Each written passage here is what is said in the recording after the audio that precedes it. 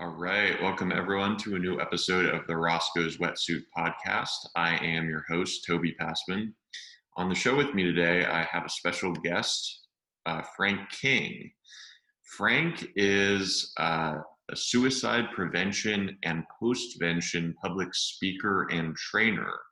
He was the writer for The Tonight Show for 20 years, is a corporate comedian, syndicated humor columnist, and podcast personality who is featured on CNN's Business Unusual. Depression and suicide run in his family. He's thought about killing himself more times than he can count. He's fought a lifetime battle with depression and thoughts of ending his life, turning that long, dark journey of the soul into a TED Talk, a matter of laugh or death, and sharing his life-saving insights on mental and emotional health awareness with corporation, association, youth, and college audiences. Frank, welcome to the show. Thank you very much. By the way, I've done now 5 TEDx talks. 5. Tell me about, how did that whole thing get started? Where did you originally get the opportunity to do a TED Talk? I've been a comedian since 1985, and I always wanted to make a living in the difference. I always wanted to go from being a funny speaker to a speaker who was funny, and I could never figure out what I had to teach anybody. And then after I came so close to dying by suicide that I can tell you what the barrel of my gun tastes like, spoiler alert, I didn't pull the trigger, I realized in my family history of depression and suicide that I could speak on suicide prevention. The catch was I'm a comedian, and everybody, event planner, meeting planner, speaker bureau, always just thought of me as a funny, clean comedian. So I had to figure out a way to rebrand. And my wife said, well, do a TEDx talk. I'm like, what's a TEDx talk? Just by chance that week, I got an invitation in the mail to submit an application to the TEDx. It was in Vancouver, BC. And so I submitted on suicide prevention, on starting the conversation on suicide. And I got it. They called me up and they go, Frank, we have good news, we have bad news. I said, what's the good news? Well, we'd like you to come up and perform in Vancouver at the TEDx. I said, what's the bad news? Well, you live in Oregon, Eugene. And you think that the Vancouver we're talking about is Vancouver, Washington, which is 2.5 hours from your house. It's Vancouver, British Columbia. It's 7.5 hours from your house. So I ended up flying up. But that first TEDx enabled me to have something to show to meeting planners, event planners, and speakers bureaus that I could actually deliver a serious message along with the humor.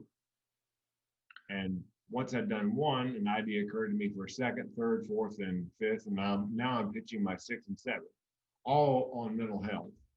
And it's not going to get me a gig having those big red letters behind me, but it gives you credibility. It's good for branding and marketing. And people see on my signature on my Gmail 4 TEDx talks across the bottom. It does have some cachet. So that's how I was able to use the TEDx platform. And then I kept helping people get a TEDx for free. And my business coach said, this has got to stop. You need a website. You need to start charging for this. So now I charge for it. Now I do TEDx coaching, individual and group coaching. Because people kept asking, hey, you got 5 of them. I'd like to have one. Can you help me? Sure. But now I get paid. And that's really important in the pandemic because I can do those from my little desk here in my bunny slippers. So that's the TEDx story. So tell me about, sort of as a comedian, how you go about approaching, a serious topic of mental health, but being able to still find ways to laugh at it at different, circumstances. And just tell me about like kind of the importance you think of being able to integrate, comedy into kind of the mental health awareness space. Well, people ask me occasionally, does being a comedian hold you back or keep you from getting speaking engagements on suicide prevention? And I said, no, the reverse is actually true. That they book me because I've got what they call lived experience, meaning I can tell you what the barrel of my gun tastes like. My family, it's called generational depression and suicide, runs in family. My grandmother died by suicide, my great aunt, my mother. So I have a lived experience with mental illness. I have two mental illnesses, major depressive disorder and chronic suicidal ideation. And I'm a comedian. I've been funny since the fourth grade. So they hire me for lived experience. Plus, I've taken courses on suicide prevention so I can teach them something, signs and symptoms, what to do, what not to do, and the humor. And the humor, there's a reason they call it comic relief. If you have to tell somebody something serious, if you can give them a little comic relief and then hit the next serious piece, they're much more they're ready, more ready for the next serious piece. And I don't tell jokes. I tell personal stories. Like you heard me say, I can tell you what the barrel of my gun tastes like. Trigger alert. I'm sorry. I didn't pull the trigger. Well, a friend of mine came up after a keynote. He'd never heard me say that before. And he said, and I quote, "Hey man, how come you didn't pull the trigger?" I go, "Hey man, could you try to sound a little less disappointed?" So yeah, that gets a laugh from the audience, and that gives them a break, and then I go into the next serious piece. And what I try to do in that speech, whether it's a TED Talk or a 45-minute keynote, is I want to make them laugh, I want to make them tear up, move them from pole to pole emotionally, because it has much more impact. They're more likely to remember, there's an old expression, they're not going to remember what you said, they are going to remember how they felt. And so if you can move them like that, then it has a greater impact on the audience. And comedian, since the time of the court jester, has been, the job has been speak truth to power on behalf of the powerless with humor. And I believe I speak truth to the power of mental illness on behalf of those often powerless in its grip with humor. And part of my job is to change people's perception about what mental illness looks like. When I get up on stage and say, I know what the barrel of my gun tastes like, that it runs in my family, that I have major depressive disorder and something called chronic suicidal ideation, which, by the way, it means for people like me and people in my tribe, the option of suicide is always on the menu as a solution for problems large and small. When I say small, my car broke down a couple of years ago. I had 3 thoughts unbidden: get it fixed, buy a new one, or I could just kill myself. That's chronic suicidal ideation. Relatively rare, however. Every keynote I've ever given or training, except for one, there's been somebody in the audience who had that, and they did not know it had a name.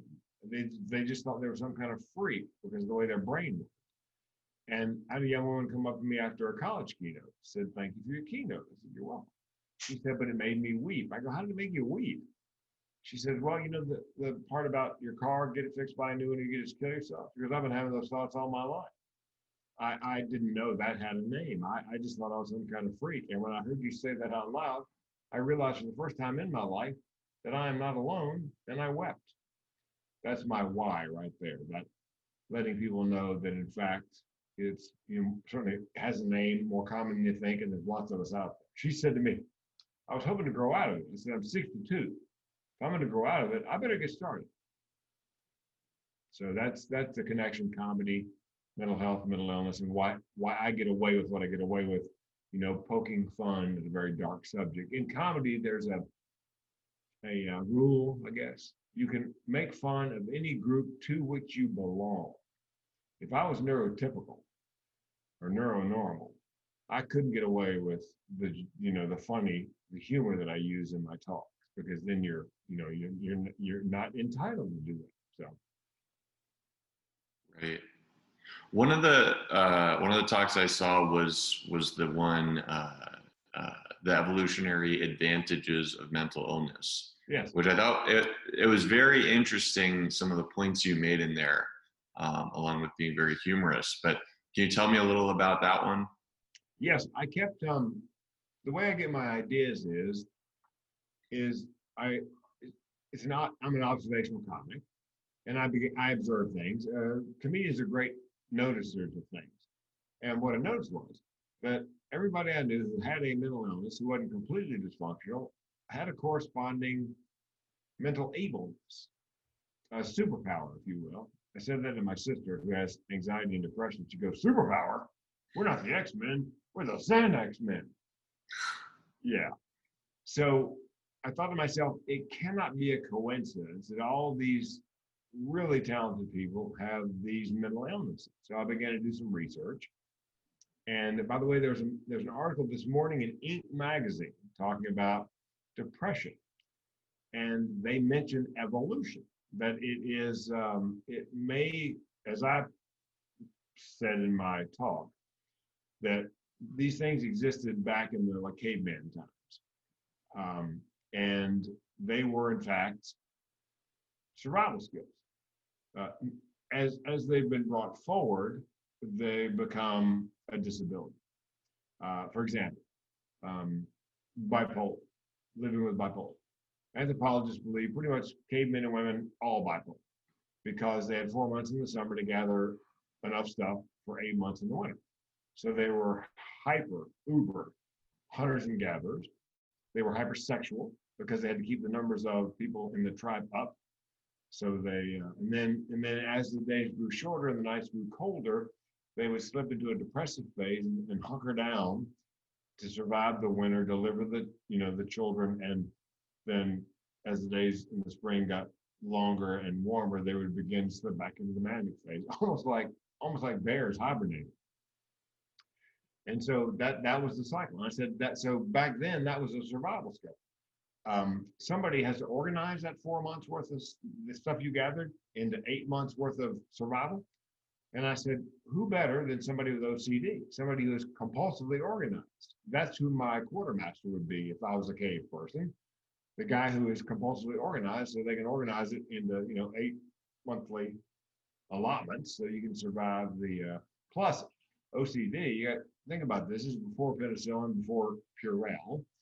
There were things in the environment that if you ate it, ingested it or whatever, it could kill you. So somebody in the tribe had to go, no, put that down, don't eat that. It's not clean, it hadn't been washed. The kids with ADD, ADHD, nowadays we joke, squirrel, which is funny. But back then, if you had ADD or ADHD and you had a head on swivel, squirrel is one thing. Velociraptor, that's important information to have. That's a survival skill. Dyslexia. Dyslexics have much better peripheral vision generally than neurotypical people, and they have an uncanny ability oftentimes to pick out the anomaly in anything. So the joke I wrote was never play Where's Waldo with a dyslexic for money because you're going to lose. So I would make that person or those people, the people that walk point, as we move from like the winter grounds to the summer grounds, because they would look at a wall of trees, and pretty much everybody in the tribe sees a wall of trees. But chances are, if there's somebody standing in that wall of trees, covered in leaves as a disguise, the person with dyslexia is going to spot it. So each of these things was perhaps a survival skill back in the day. But of course, as we come forward and you strap a kid down at a desk for 8 hours and make them face a blackboard, if they have ADD or ADHD, then that's going to be an issue. So I believe, and I think I opened the TED Talk by saying, what if those of us with a mental illness are not living with a genetic mutation, but an amazing evolutionary adaptation? And what if mental illness is, as Malcolm Gladwell says of such things in his book, David and Goliath, a desirable disadvantage? You would never wish it on anybody, but those disabilities come with a certain set of abilities. And the point of the whole TED Talk was, because at the end they always want action items. I said to the audience, Frank, that's very interesting, but what are we going to do with that? Well, here's what you do with it. There's something called IEP, Individual Education Plan. What if we made it truly individual?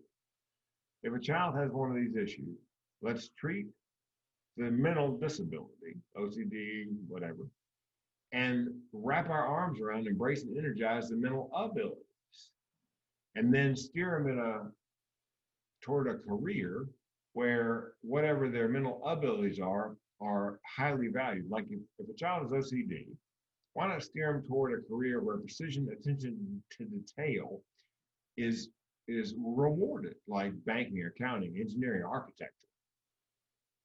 That way, Google's hiring people on the autism spectrum for their special abilities. They're willing to put up with the missing of the social cues to take advantage of these, again, what I think of as superpowers. So that's how it all came about. And I think if we could convince children that, yes, you have a disability, that's true. However, with that disability, you have some abilities your peers cannot approach. And we could perhaps change the frame for them, and perhaps reduce stigma and bullying and ultimately suicide. Right. What you're saying, it's actually reminding me a lot of an episode I recently recorded with the Dr. Jim Poole, who basically runs this company, FastBrain, that its whole purpose is basically figuring out how to best utilize, children with ADHD, how to, plug them into the correct educational programs in order to prepare them for careers that are actually going to suit their strengths, right? Perfect. Yeah, no, I totally see the need for this, and it's honestly bizarre that the education system, I mean, it's how monotonous it is. It wasn't designed, it was designed to create factory work. Right. Not every kid is ready for first grade at 6 years old. I think it should be, and a friend of mine taught music, instruments. And he said the kids with ADD, ADHD were some of the most talented he had. The problem was you strapped them in a chair for 50 minutes for class, forced them to play scales for 50 minutes. He said the first 10 minutes they would get better. The next 40 minutes, complete waste of time. So he just on a whim got an egg timer, and he set it at 10 minutes. He told the kid, okay, let's play scales for 10 minutes. They play the scales for 10 minutes. Okay, and he set the timer for 10 minutes. Let's practice our breathing for 10 minutes. And then it would go off and he'd crank it. Okay, now let's practice the piece you're going to be performing at the concert next week. And then crank it up again at 10 minutes and circle back to playing scales. He said the improvement, because the child knows they don't have to spend who knows how much of their energy sitting still for all 50 minutes and doing the same thing. They know it's only 10 minutes, and it's something I've actually adapted for my personal life. I call it half-hour power. I can do just about anything for half an hour. So let's say my taxes are due, and I hate doing it. I'll do my taxes for half an hour, and I set an alarm. And when the alarm goes off, I can go out and cut the grass, put on my Audible, listen to a story for half an hour. The alarm goes off, back inside, back on my taxes, half an hour, back outside, cut the grass. So it's, I can do these things in short bursts and get them done, rather than just, strap myself to the desk and go, we're going to get the taxes. Yeah, I mean, I guarantee I'm watching that clock during my taxes. Come on, 30 minutes. But that's something I've adapted to as part of my, my mental health, self-care. Okay. So I wanted to switch gears a little bit and ask about, the sort of stereotypical comedian, the sort of self-loathing, depressed character, right? I wanted to know, just from your perspective, actually being a comedian and, I'm sure interacting with lots of other comedians, how true that may be, and also if you think that's sort of a big issue as far as like mental health within the comedy sphere. Yes, I think that not only comedians, but all sorts of creatives. I believe statistics will bear me out, that people, creative people, comedians, singers, whatever, writers, have a higher rate of suicide than the average person in the population. And I think in part because, they may have mental disabilities, and that's why they have. I believe that my imagination, creativity, comedy, timing, stage presence, whatever, is simply the flip side of my depression and chronic suicidal ideation. It's all the same wiring. And so we have actually got a podcast because so many comedians die by suicide. Podcast is called The Suicide Prevention Punchline. And of course, the phone bank is called the Suicide Prevention Lifeline. But we have comedians, creators, and clinicians on talking about, creativity and mental illness and mental health and suicide. Because it seems to be that comedians, now, most of the comedians I know are relatively upbeat, and they may have mental illness. A friend of mine named Mike McDonald out of Canada, a comedian, once said, there's two kinds of comedians, diagnosed, undiagnosed. So I suspect that there are many more comedians with diagnosable mental illnesses than we are aware of. And hence the higher rate of suicide among comedians. And the idea of just, I mean, creatives, you know, like uh, sort of like the what is it? That sort of stereotypical, I don't know, like that sort of dark, you know, genius, right? You know, we think of like artists and stuff, right? I mean, Van Gogh. Sure, there's tons more examples of these uber creative people who happen to suffer from mental illness. I think usually depression or bipolar.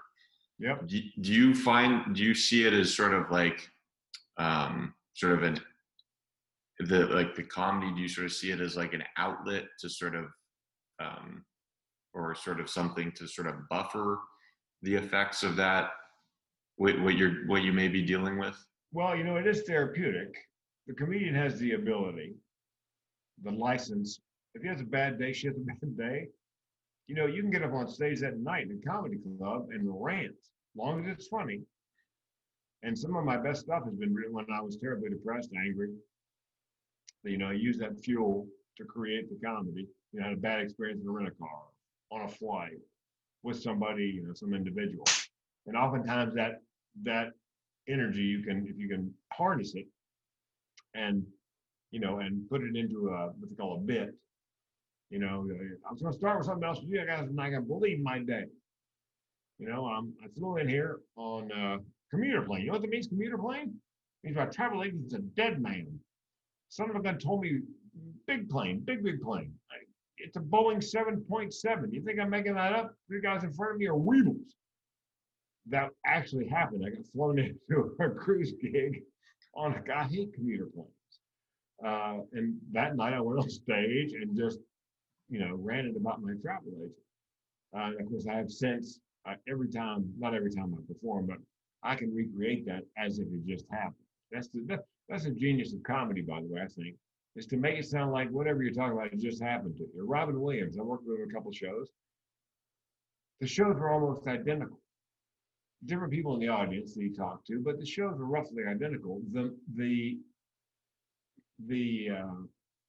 masterpiece, the real talent is he made it look like whatever was coming out of his mouth came right off the top of his head, and that was the first time he'd ever said it. That I think is the genius, when you can make it look like it just occurred to you. Bill Burr is one of my favorite comics for that reason. When he's up there ranting, you would swear you just thought of it. So it is very therapeutic to go on stage and be able to vent.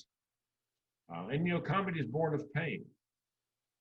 Comedy is tragedy plus time, famously. So, what are some of the other qualities or traits you think go into kind of making a great comic?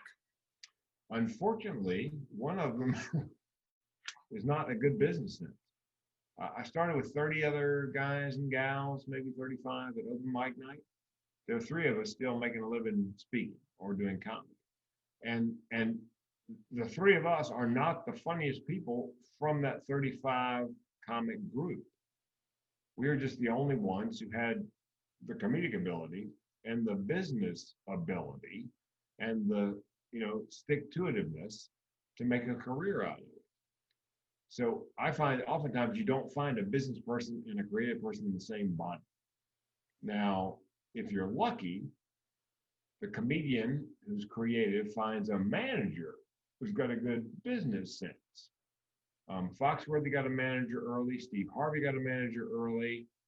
Larry the Cable Guy got a manager early. So they didn't have to worry about the business end of it, which is, you know, his idea. If I didn't have to worry about the business end of it, I'd be a lot funnier because I could spend more time writing jokes. But I spend 85% of my time trying to get booked. 5% writing, 5% traveling, 5% performing. Those guys with a manager.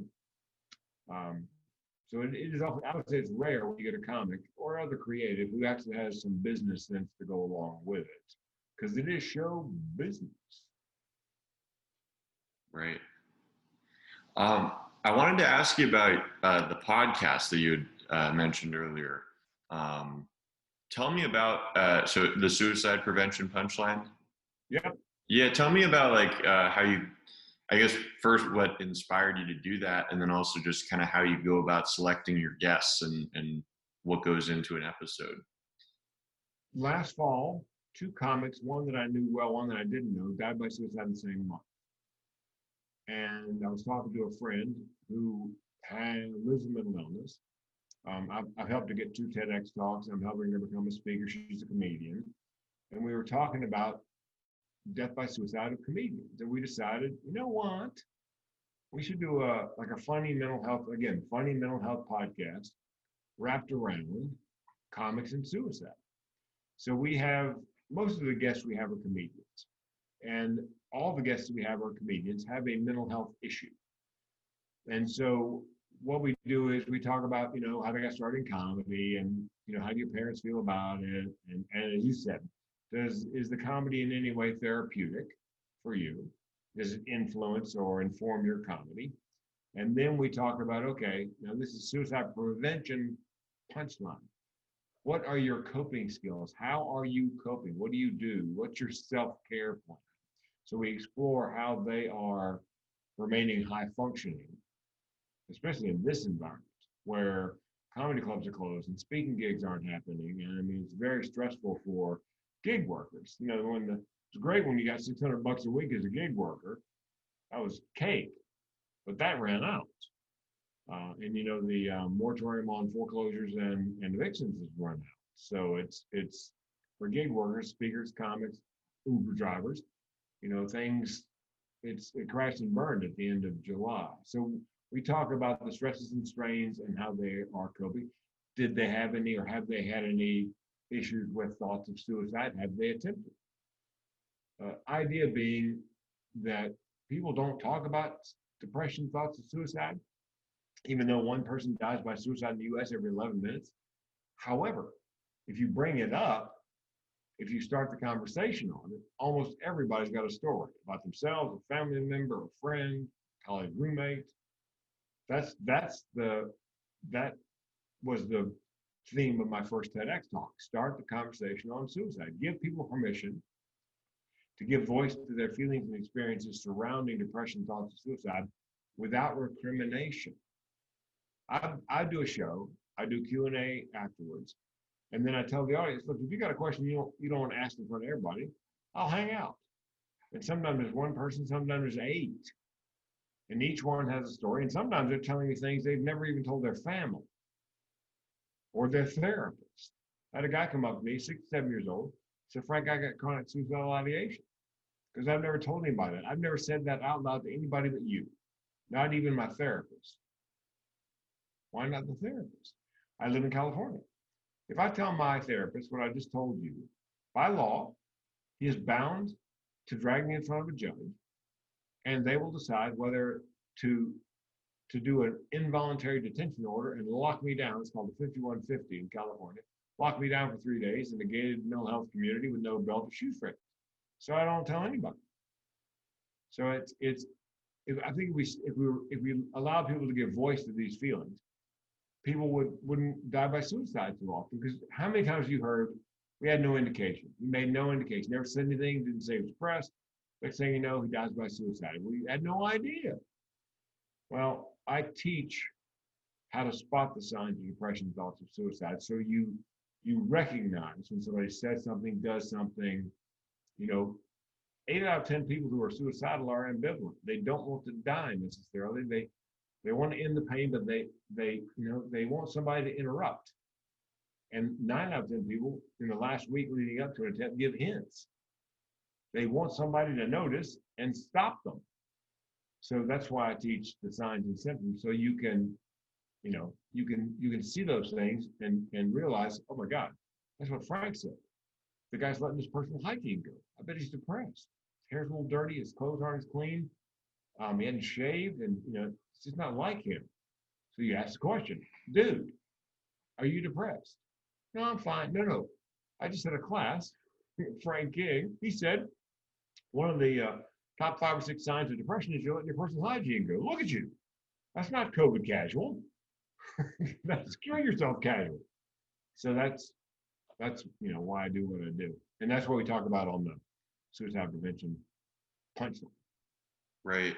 And it seems like interjecting the element of humor is definitely, I mean, first off, just probably captivates a lot more people. I mean, compared to if there's some, if they're at some high school and they have some teacher lecturing to them about, suicide statistics or whatever. I mean, it seems like presenting it in an engaging, comedic, yet at the same time serious, communicating a serious message as well, like seems like a really cool way to do it. Yeah, it's, rather than have a clinician come in, because the information's the same. I did a college, Lynchburg College, and the young woman came up to me afterwards, and she said, "Is it okay if I hug you?" Okay, now this is right in the middle of the Harvey Weinstein Me Too movement. Everybody in the room's got a video camera on their phone. I'm like, oh dear God. Photographs, speaker groups, co-ed. So I gave her a very brotherly hug where I shoved my pelvis back. So there would not be no mistake. And I said, "Are you a hugger?" And she goes, "No." I go, "Well, what's with the hug?" She said, "Well, I've been in therapy for 2 years. And the woman I'm going to therapy, the woman I'm using or seeing, is extremely talented. She's got great education, all the certificates on the wall. But she doesn't have any context for what I'm going through. She's neurotypical. She's never experienced any of what I'm going through." She goes, "I'm sitting in the back of the room, listening to you, 15 minutes in." I'm thinking to myself, this guy's inside my head. She said, "You did more for me in 45 minutes than that woman's done for me in 2 years." That's the benefit of having context. Also, the benefit of peer counseling. Somebody, you hear the same music, you have the same experiences. I put my phone number up on the screen, my cell number. I go, "Look, if you're suicidal, call the Lifeline. If you're just having a really bad day, call the crazy person. There's my cell." Because I'm not going to judge. I'm just going to listen. You don't have to explain anything to me because I get it. And people, not a lot of people call, but some people do call or text. And oftentimes it's just to get resources. But sometimes they're just having a really bad day and need to talk to somebody who understands. Absolutely. I wanted to ask you also about your book. So Guts, Grit, and the Grind. Yep. I was just taking a look at sort of the website about it and seeing, so it's sort of like sort of a mental health manual, but it's more catered towards men. Very much so. And that seems like something, I mean, obviously there's still a stigma about mental health in general, but it seems like definitely there's more so, I would say more so of a stigma for men. I don't know if you agree with that or not. Oh yeah. And Sarah Gare, who, it was her idea, she teaches what's called QPR, question, persuade, refer, in suicide prevention, to first responders, mostly men. And she went to the bookstore, Barnes & Noble, bricks and mortar, looking for a book on men's mental health, thinking, she might make it as a gift to some of the fellows. And she couldn't find anything. So she went online on Amazon, men's mental health. Nothing specifically about men's mental health. So she got the idea. She asked a couple of men she knew, what kind of advice do you want, from whom, and in what form? And they said, well, if we're going to take advice from anybody, it's going to be from a man who's having a similar issue, and we want to know how he is coping with it, see how another guy is coping. So that's how the series of 4 books was created. The first one came out in March, second one came out last Sunday. It's each one is 12 contributors, sort of like Chicken Soup for the Tortured Man's Soul. Each one of the men has an issue: bankruptcy, substance abuse disorder, whatever. And the way the story is organized, 500 words, things are good. The next 500 words, things go bad. The last 500 words, here's how I'm coping.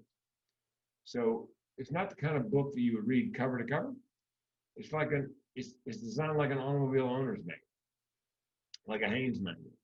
If your carburetor is giving you trouble, you pick up the automobile owner's manual or the Haynes repair manual. You're not going to read it cover to cover. You're turning to the section on carburetors, and you're going to use that to fix your carburetor. So we figure a guy will pick up the book because it has, mechanics theme and metaphors, and flip through the index and find somebody with his issue and see how that guy is dealing with it. There's also clinical information in there and exercises and resources. And the problem, 8 out of 10 people who die by suicide now in the US are men. 8 out of 10, mostly Caucasians, mostly 45 to 64, 45 to 64. And the number one at-risk occupation it kind of goes back and forth between mining, construction, and excavation, all male-heavy occupations. And men, it's called toxic masculinity. Many men are raised with big boys don't cry. You don't reach out. You pull yourself up by your bootstraps, and you know. And so they don't reach out for help. And it's not just mental health. And it's not just physical. I've had a couple of friends die of colon and prostate cancer because neither one had a colonoscopy or a PSA test. I don't think ever. And these are things that can be cured. The survival rate on those two is great if you catch it early. But because they're men, and because that's not what men do, they died young because that's they're tough guys. Yeah, So we decided to do men because 8 out of 10 suicides nowadays are men, and they're less likely to reach out for help. So we're hoping the book will, give them some information, a starting point, perhaps. And there's been several movements established. One's called the barbershop movement here in the U.S. for African Americans. Barbershop's always been kind of a safe space for African Americans, even back during Jim Crow. And so they're training barbers in mental health first aid, essentially, to talk to and here's the key. The barber and the guy in the chair, they're not looking at each other in the eye. They found that if men aren't looking at each other in the eye, if they're doing something else, they can talk about important things. I've got a friend who goes fishing with his dad, and they face opposite directions in the boat. And he goes, we can talk about anything if we're not looking at each other in the eye. So that's what they discovered about men. As long as they're doing something entirely, different than what they can talk about, things that are important. So there's several movements around the world like that, where they get guys together doing something, auto repair, metalworking, woodworking, and as they're working, they're chatting because they're focused on something else. Right. It's so funny. I love that idea because I would just personally, it's like I find like the conversations, like the deepest, realest conversations I end up having with like good friends or family, they end up being over the phone. So without that like face-to-face component. So maybe that sort of explains sort of why.